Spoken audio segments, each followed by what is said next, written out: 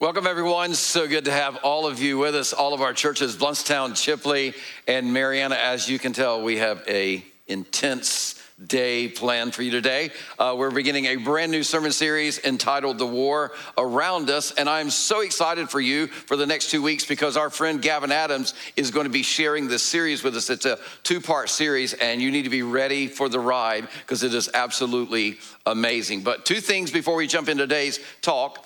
Every fourth Sunday of the month, we give you the opportunity to go above and beyond when it comes to generosity. So this is above and beyond our normal generosity, and we do this to show our communities how much God is for them by the way that we are for them. We call this our $4 for others. So here's where your $4 is going to go this month. We're going to be giving to help fund scholarships for students to go to camp this summer. Now, last year, you helped 149 students attend camp. 29 of those students were baptized. So I just want you to know your investment in the next generation makes a huge difference because everything you give in the general fund, and then when you do things like this for the next gen several times a year, it makes an incredible difference. Right now, we're averaging about 311 to 315 children every Sunday morning at all of our campuses. We have about 240, I think it is, students every week at all of our campuses. Absolutely amazing the difference that you should be making. Somebody said, well, that's over 500 students and children. I'm like, and they're like, you should start a school. I'm like, well, we do every Sunday. They used to call it Sunday school, but we don't call it that anymore, right? Anyhow, it's a lot more fun than that. So here's the thing. You're making a huge difference. We thank you for that. Now, how do you give? Well, when you came in today, there was an envelope that looked something like this on your seat. On your chair, you can take the money and you can drop it in the envelope, and you can put it in the giving boxes on your way out of your auditorium, along with any other giving that you may have. Or you can scan the QR code here on this envelope, and it'll take you to the RCC app, and you can give there. So let me just go ahead and say thank you so much for doing that. You can go ahead and do that right now. What you do around here to be generous is absolutely amazing. And if you're curious how you can be involved in giving generously here, make sure you stop by the gallery on your way out today at any of our campus. Our team will be glad to show you how that you can automate your giving, because we always tend to automate what is important, right, and a priority for us. So, hey, thank you so much for those of you who are very generous here at RCC. Now, one other thing, make sure that you mark your calendar for something in March. Because in March, we have a great opportunity for you to take a next step to cultivate community and to develop depth spiritually. It is what we call our short-term group. So starting March the 5th, we're going to begin 3-week short-term groups. We have 3-week short-term groups, opportunities for couples, for women, for men, and then for 20-somethings. And this 20-something is going to be a 4-week instead of a 3-week. And if you're in your 20 age range, you want to make sure that you are a part, if money talk, small group that we're going to be doing, because it's going to lay a great financial foundation for you. So it's going to be happening on the 5th of March, the 12th of March, and the 19th of March at all of our campuses at 6:30. So you can stop by the gallery if you have any questions there, or you can go to our app and you can automatically sign up. So if you're not part of a small group, it is a great opportunity for you to take a next step spiritually. Now, all of our campuses, I want you to welcome Gavin as he comes to kick off this brand new 2-part series called The War Around Us. Everybody, give it up for Gavin Adams. Love you, bud. All right. Hey, I apologize in advance. You had me for 2 weeks in a row, so sorry about that. Blame Paul. I am glad, though, we're talking about this idea. To get us started, I would love to just share a story with you from the Gospel of Mark. You may know this. Mark is one of the people who wrote one of the 4 documents that talk about the life of Jesus. Scholars think he wrote the very first one, and other people kind of borrowed some from what he said. So here's a story that Mark wrote about. However, this story is also in 2 of the other Gospels, Matthew and Luke. I'm going to just walk you through Mark's version. You ready? Here we go. Here's how it starts. They went across, this is Jesus and his disciples, okay? They went across the lake to the region of the Gerasenes. When Jesus got out of the boat, a man with an impure spirit came from the tombs to meet him. Now, quick pause. Impure spirit is translated in some of these other gospel accounts to be a demonic spirit or a man who was possessed. So there was a guy, one of the Gospels talks about that he was naked, which is even scarier. He lived in the tombs. He was really angry. no one could get anywhere near the tombs. He's beating people up in the nude. Again, super scary, right? It's an incredible scene that's happening, right? So Mark tells us more. He says that this man lived in the tombs and no one could bind him, not even with a chain. For he had often been chained hand and foot, but he tore the chains apart and broke the irons on his feet. No one was strong enough to subdue him. Night and day among the tombs and in the hills, he would cry out and cut himself with stones. Some of you have an annoying neighbor whose dog is barking all night. That's nothing, okay? This is a crazy naked man who can't be chained. He's so possessed. He's cutting himself. He's screaming all day, all night, beating up people who come by. I mean, it's quite a scene, right? It's quite a scene. Okay, the story continues. When he saw Jesus, so the possessed man sees Jesus, because Jesus and his disciples have arrived on the other side of the lake, right? They've arrived over here. When he sees Jesus from a distance, he ran, but instead of running to fight him, he runs at Jesus and he fell on his knees in front of him. And he shouted at the top of his voice, "What do you want with me, Jesus, Son of the Most High God?" No one else had said this before.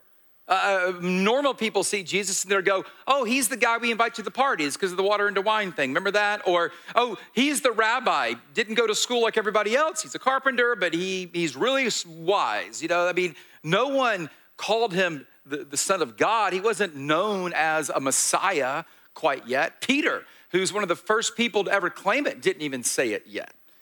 But this man, or whatever is in this man, knows exactly who he is. In God's name, he says, "Don't torture me." In some of the other translations, it says, or other gospels, in God's name, "Do not throw us into the abyss," is what it says.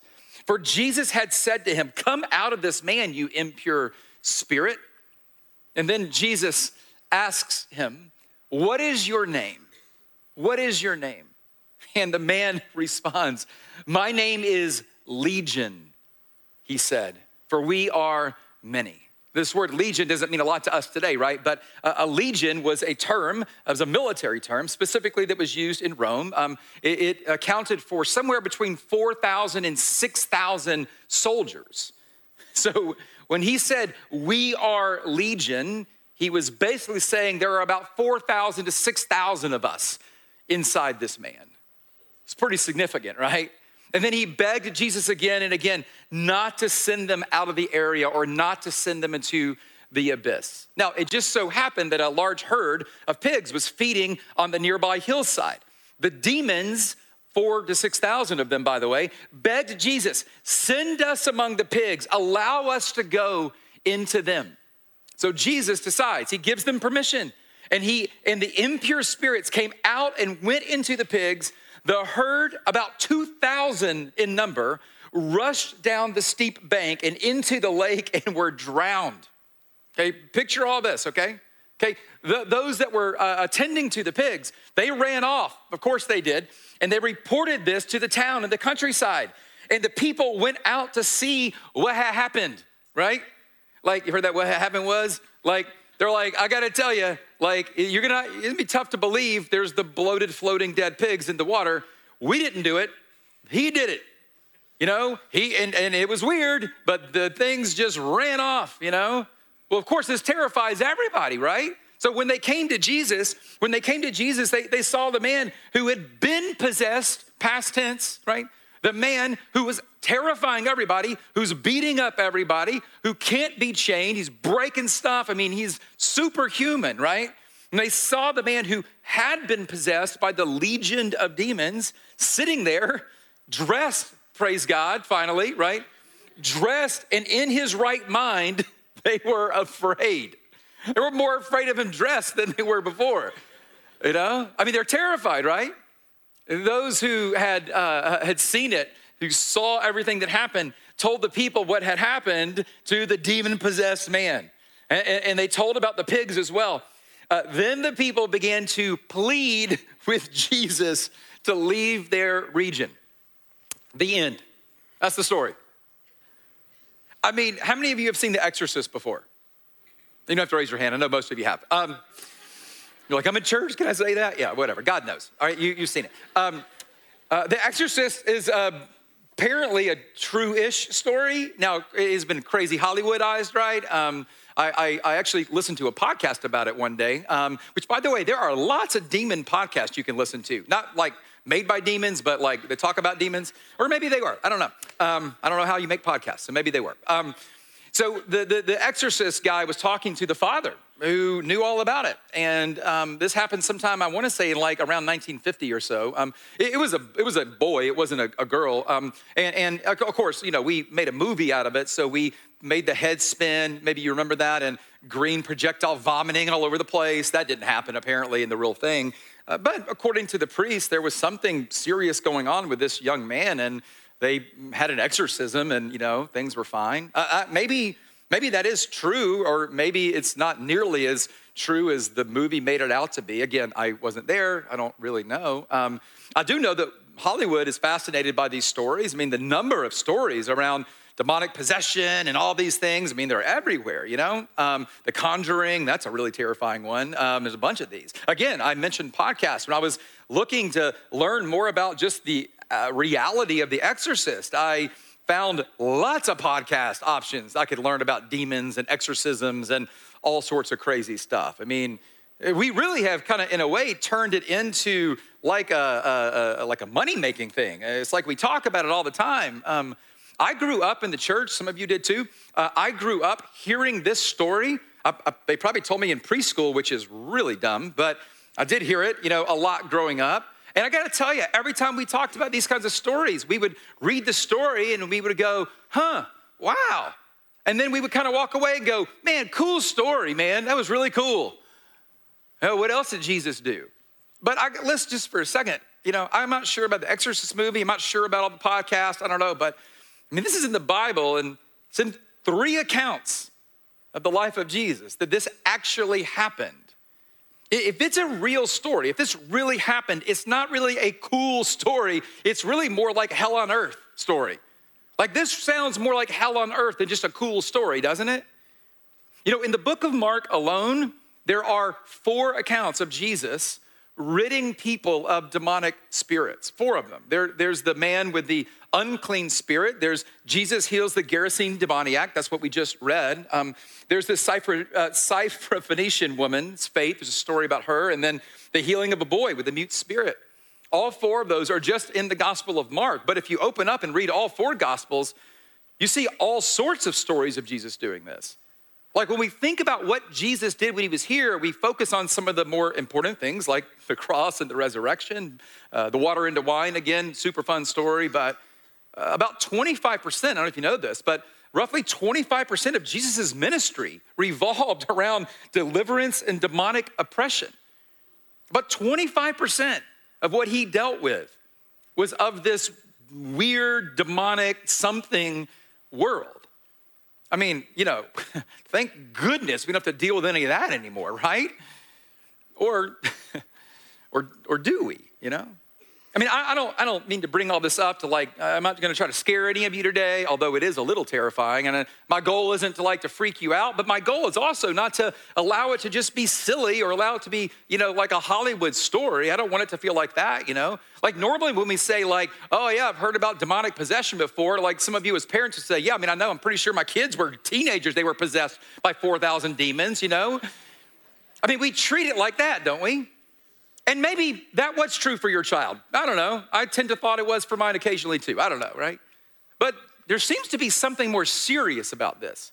Again, if Jesus, about 25% of his work was around this stuff, if all of that was really true, maybe there is more to our world than what we actually see on the surface. Like maybe there's a little more going on than we recognize. Maybe there's more happening than we know about. Jesus clearly thought there was more going on, but all of the authors of Scripture, when you read through, thought there was more going on. That there was this physical world happening, but there was also in the midst of the physical world a spiritual world that was highly active, where lots of things were going on. Yet we kind of ignore that, right? We don't talk about it a lot. I mean, we talk about God a lot. We talk about angels a little bit, but we really don't talk about Satan. We don't talk about demons. We don't really delve into any of that. In fact, it seems like it's two extremes. We either don't talk about it at all, or you go to that church where it's all they talk about. You know, Satan's behind every tree. He was behind every bush, right? Every time somebody does something wrong at the four-way stop, Satan, you got that version. That's probably extreme. That's probably not real. But to ignore all of it and pretend that there isn't a spiritual something is probably equally dangerous, right? Peter, who was one of the, he's my favorite of the disciples because he's like ready, act, think. That's kind of how he is. I love this guy, Peter. He wrote a letter, a couple of documents that are in our New Testament. Here's what he had to say about Satan. He said that we should be alert and of sober mind. That word sober is important, right? Hopefully none of you know what it means to not be sober, right? But you've seen non-sober people, right? They're not thinking, they're not really paying attention to what's happening around them, right? Peter says that we should be really alert and we should be of sober mind, paying attention, aware of our surroundings. Your enemy, he says, the devil, not just some random enemy, not just some I feel bad today, like a legitimate enemy, the devil, prowls around like a roaring lion, looking for someone to devour. That's how he saw it. I don't know if you've ever seen a lion before. I was very lucky. A decade or so ago, I went on a mission trip to Kenya, and so we got to do a bunch of cool stuff in Kenya, but then we also got to do a safari. And we were so excited about the safari. I don't know if you've ever been on a safari. Gosh, it was so fun. They put you in these vans with these big open windows in them. And the first question you ask is, what size animal cannot get through this window? That's your first question. And so you're driving through the safari, and immediately when you get out there, it's just mesmerizing. There are animals that you have never seen in the wild everywhere. Zebras, giraffes, a water buffalo. I saw so many water buffalo. We were like, no more water buffalo. Tired of the water buffalo. What we really wanted to see was what? A lion. We wanted to see a lion in the wild, And so when we were driving that whole day, we're searching for him and searching, and all the other vans are radioing to each other, but we couldn't find any lions that day. So the next day, we were like, well, we got to go back. And so we didn't really have a lot of time. We had a flight later that day, but we're like, let's go early in the morning. It's near the airport. And so we went on our second safari, and we told the driver, we don't care about water buffalo. We don't care about the zebras. Enough with the zebras. We want to see a lion. Of course, we saw 1,000 more water buffalo. They're everywhere, And by the way, we would drive by and they would be from me to the edge of the stage. You could almost pet them. I wouldn't recommend it, but they were really close, And it didn't faze you, And eventually we got a call that they had spotted some lions. And so we, drove our thing over there. And sure enough, man, coming down the road was a pride of lions. And I'm telling you, man, to see those animals in the wild, we were all asking to roll the windows up. To see them walking down, I can't even describe the size, the power. Their paws alone were bigger than my head. So strong, so powerful. Listen, this is what Peter has in mind. Peter is talking about the devil, and he's saying he's like a lion prowling around at night looking for somebody that he can devour. Looking for someone who isn't alert, who isn't paying attention. Jesus obviously thought that Satan was real. Peter certainly thought he was real. The other authors of Scripture thought that he was real. So, we could, I guess, assume that it's all Hollywood, or we can assume there might be more to this world than we actually think about, more to the world than we actually pay attention to. John, he's one of the disciples. He believed that Satan was real. In the book of Revelation, he actually talks about where Satan came from and how all of this originated. You may have heard this before, but I think it's important to think about this. Here's what John writes. He says, then a war broke out in heaven. Michael, you may have heard of Michael, the archangel Michael. He's kind of a big deal in the angelic realm. Michael and his angels fought against the dragon, which is the devil, Satan. And the dragon and his angels fought back, but he was not strong enough, and they lost their place in heaven. The reason that they were battling is because this dragon, Satan, decided that he wanted to be God. He wanted to overthrow heaven. In pride, he wanted to be God. Well, of course, he didn't have what it took to do that. He's not God. He's not strong enough. He loses this battle to Michael and Michael's army of angels. So because he lost, there was a consequence of his behavior. The great dragon was hurled down, the ancient serpent called the devil or Satan, who leads the whole world astray. Really important. He was hurled to earth and his angels with him. Now, this was a long time ago, but he's still here. It's just the reality of it. It happened a long time ago, but in the same way that God is still here and angels are still here, in the spiritual realm, Satan is still here. And the angels that were on his side, we call those demons, they're still here. And they have a name. They're here for a reason. They're here for a purpose because there's something happening around us. And Satan's aim is very clear. It's the same aim he kind of had in heaven, to lead people astray. He led his army of angels astray to fight against God and Michael. He now wants to lead you astray. This is his number one goal. His number one aim is to take you, to move you, to lie to you, to help you believe or cause you to think incorrectly. This is what he's trying to do, is just to lead you astray. I mean, Satan and his forces, we could say, like, they have a plan. And their plan is to terrorize your soul. They have a plan to render you impotent as a believer. They have a plan to, maybe we'd say, make you kind of worthless in the cause of Christ, in the area of the kingdom, really to kind of make your life hell on earth is their plan.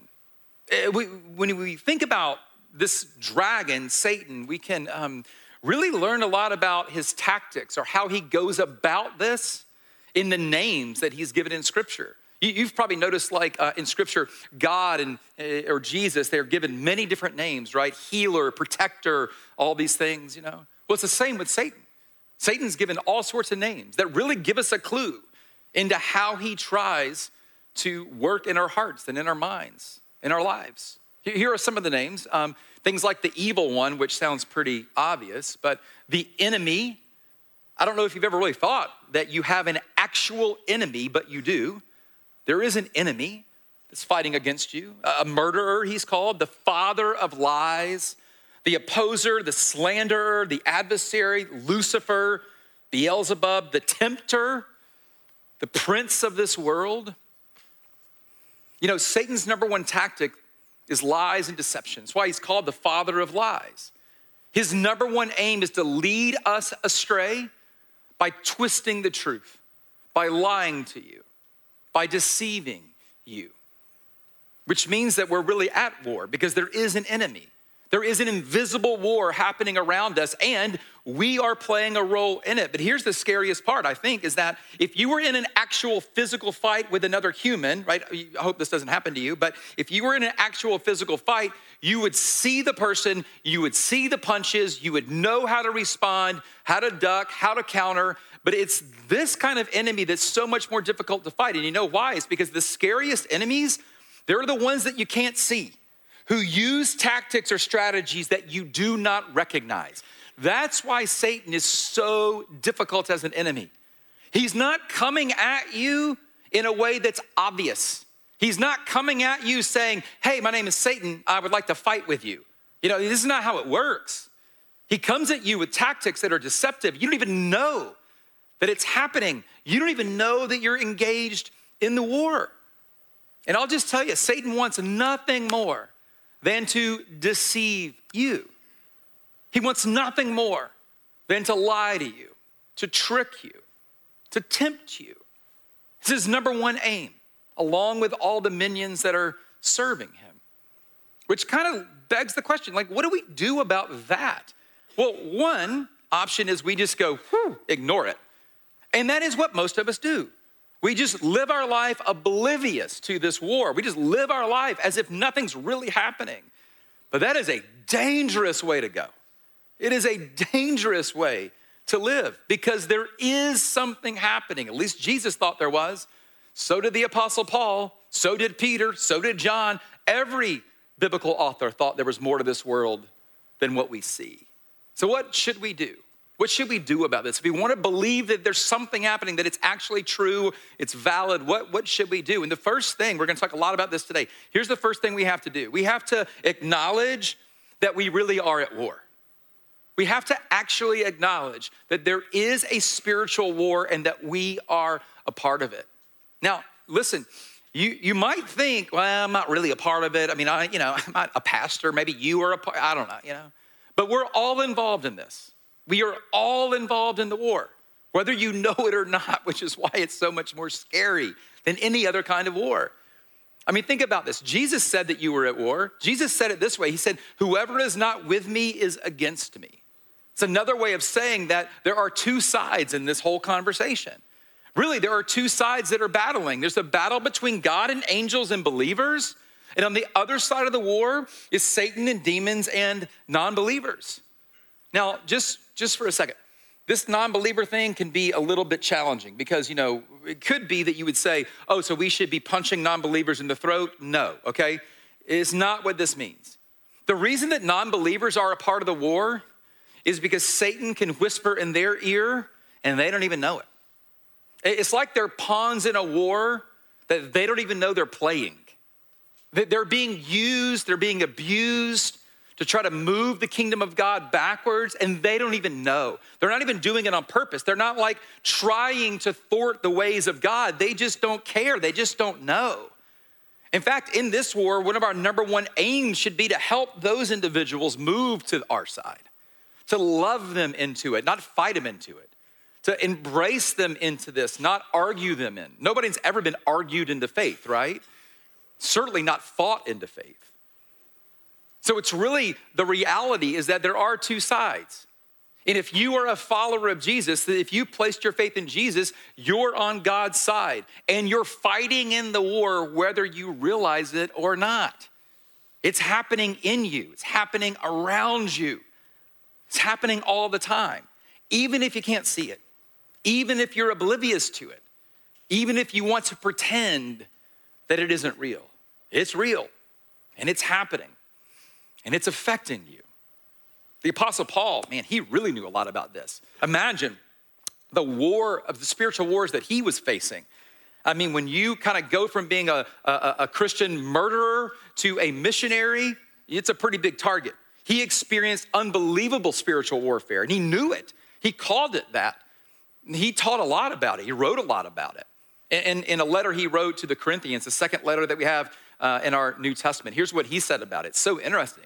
He said, though we live in the world as humans, we live in this world, we do not wage war as the world does.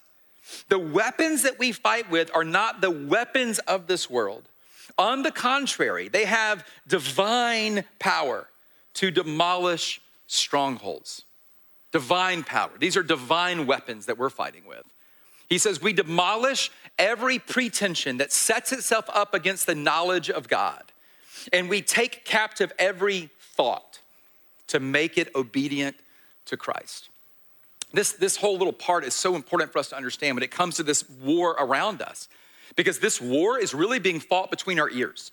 This war is really happening in our minds. The war that Satan is waging on us, on you, on me, on the church, against God and God's people, it's a war of our minds, really. It's a war in our belief systems, our worldviews. That's really where the enemy is aiming. It's where the enemy is trying to infiltrate you through your head, through your mind, through your beliefs. That's where the war is happening. And it's a spiritual war. And here's the reality, again, like we can't win if we don't recognize that we're in a fight.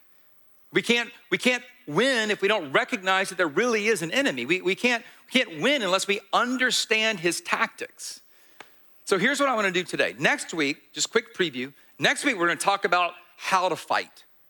But this week, I just want us to focus on the reality of the fight. What's actually happening around us. And this might explain some stuff that you've experienced. It may explain some things you're experiencing today. I don't know. There are 5 truths about this war that I think we have to take into account, right? 5 truths. Here's the first one, that there is an invisible world. And the reason we can ignore it is because it is invisible, but it doesn't mean it isn't there. Just because it's invisible doesn't mean it isn't happening.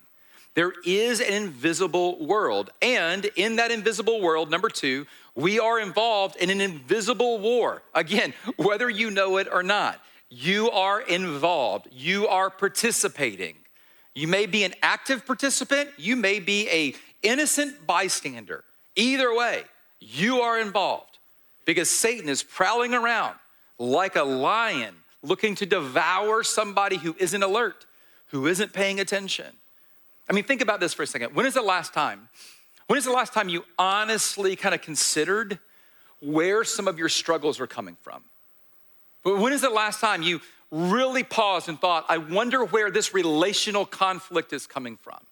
And you probably thought, well, her, that's where it's coming from. Him, my boss, that's where it's coming from. But maybe, or maybe not. Maybe there's something bigger going on. You know, all the temptations that you face, they're not random. Jesus was tempted directly by Satan, specifically in ways that Satan thought he could tempt Jesus. He is smart. He's not dumb. Your temptations are not from God. They're from Satan. And they're uniquely crafted for you because he's like a lion prowling around. I mean, think about it. The lies that we hear, the conflicts that we have with others, the cravings that consume us, they're all just part of a plan to make you a casualty of this invisible war. All of that is coming from the enemy. It's not of God. In fact, if you're not sure all of this exists, that should convince you because we know God is good and he loves you. So where are all these other things coming from? Well, maybe from the enemy. Maybe that's where. Here's the third truth, is that our foe is formidable, very formidable. Our foe is so formidable that he thought he could overthrow God. Now, I know some of you are like, think a lot of yourself, but none of you think that much of yourselves. None of you are that powerful to convince all sorts of angels to follow you in the fight against God. That's who we're talking about. This is not some weak-willed enemy. This is a strong, powerful, angelic-oriented enemy. He's very powerful, and he knows so much about this world. He knows how to whisper to you. He knows how to deceive. He's the master of it. Listen, though, while Satan can't devour a saved soul, he can certainly make life hell on earth for you. I mean, I hope you know this. The minute that you placed your faith in Jesus, you were adopted into the family of God, fully forgiven, unconditionally loved, unconditionally accepted. You were made new in Christ. Nothing can ever take that away from you. But it doesn't mean life can't be hell on earth while you're here. Why? Because Satan is looking to devour. And he may not be able to snatch you, right? He may not be able to take you, but he can make life horrible for you. And maybe even make life around you horrible through you. I mean, listen, Satan and his host of fallen angels, they continue to engage in guerrilla warfare, one-on-one warfare, to discourage, deceive, divide, and destroy God's people and God's plans. This is what he's trying to do. This is exactly what he's trying to do. And think about it. We see all around us discouragement, don't we? Where is that coming from? I'll tell you where. From the enemy. We see deception, division, unbelievable division, even in the church. Where's that coming from? Not from God. It's because we're allowing ourselves to lose the battles in the bigger war. That's where. Our foe is formidable, and we shouldn't take him lightly. But at the same time, fourth truth, we must respect him, but we shouldn't be afraid of him. We should respect this enemy, but we shouldn't live in fear. And I'll tell you why, because the minute you have placed your faith in Christ, as I said, you were made new. You were protected eternally, even though temporarily you may lose sometimes. In the end, God always wins. God always wins in the end, but it doesn't mean day to day there aren't gonna be battles and struggles and challenges and temptations.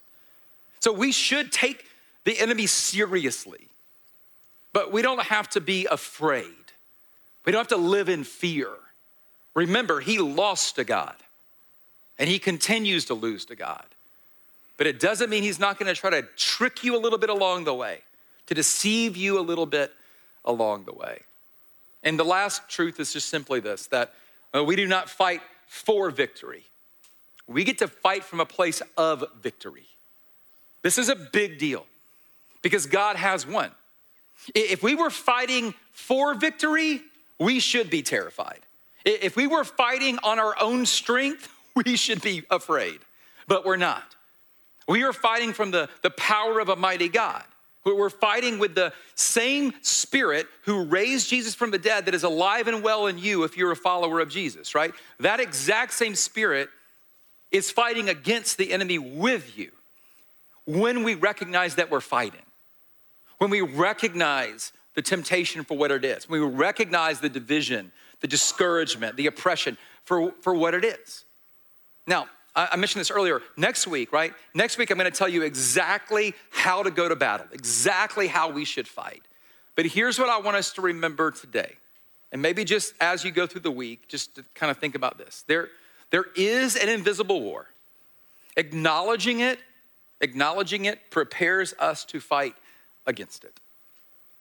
There is an invisible war happening.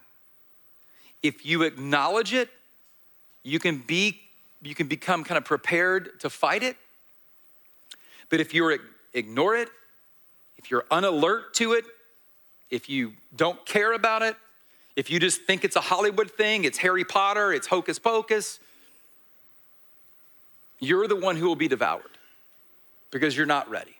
You're not prepared. To say it this way, you're the exact thing that Satan is looking for. The person who doesn't think it's real. The person who doesn't believe. If you can't see it, it must not be real. That's something rather sobering if it's true. But as again, I said earlier, Jesus thought it was true. Maybe we should too. Can I pray for us? Father God, thank you so much for really protecting us. Thank you for giving us the ability to participate in this war on your side. And Father, even though this is a real thing and that the enemy is formidable, God, thank you that we do not have to live in fear of that because we can live in the strength and the grace and the mercy and the love, Father, that comes only from you. So God, I just really do pray today that we will maybe walk out realizing that there's more to this world than we maybe thought. And maybe some of the things that we're struggling with and some of the challenges and the temptations and the difficulties, maybe they really are coming from a place, and maybe more specifically from a person, a group of persons. And maybe there's a way to begin to battle against that, to fight back in a way that actually can win those daily battles. So God, just thank you for that realization. And thank you, Jesus, for everything you have done for us. We love you, and we pray this in your name. Amen. Hey, again, thanks so much for being here. Hey, don't miss next week because you may not know how to fight. All right, we'll see you then. Thanks.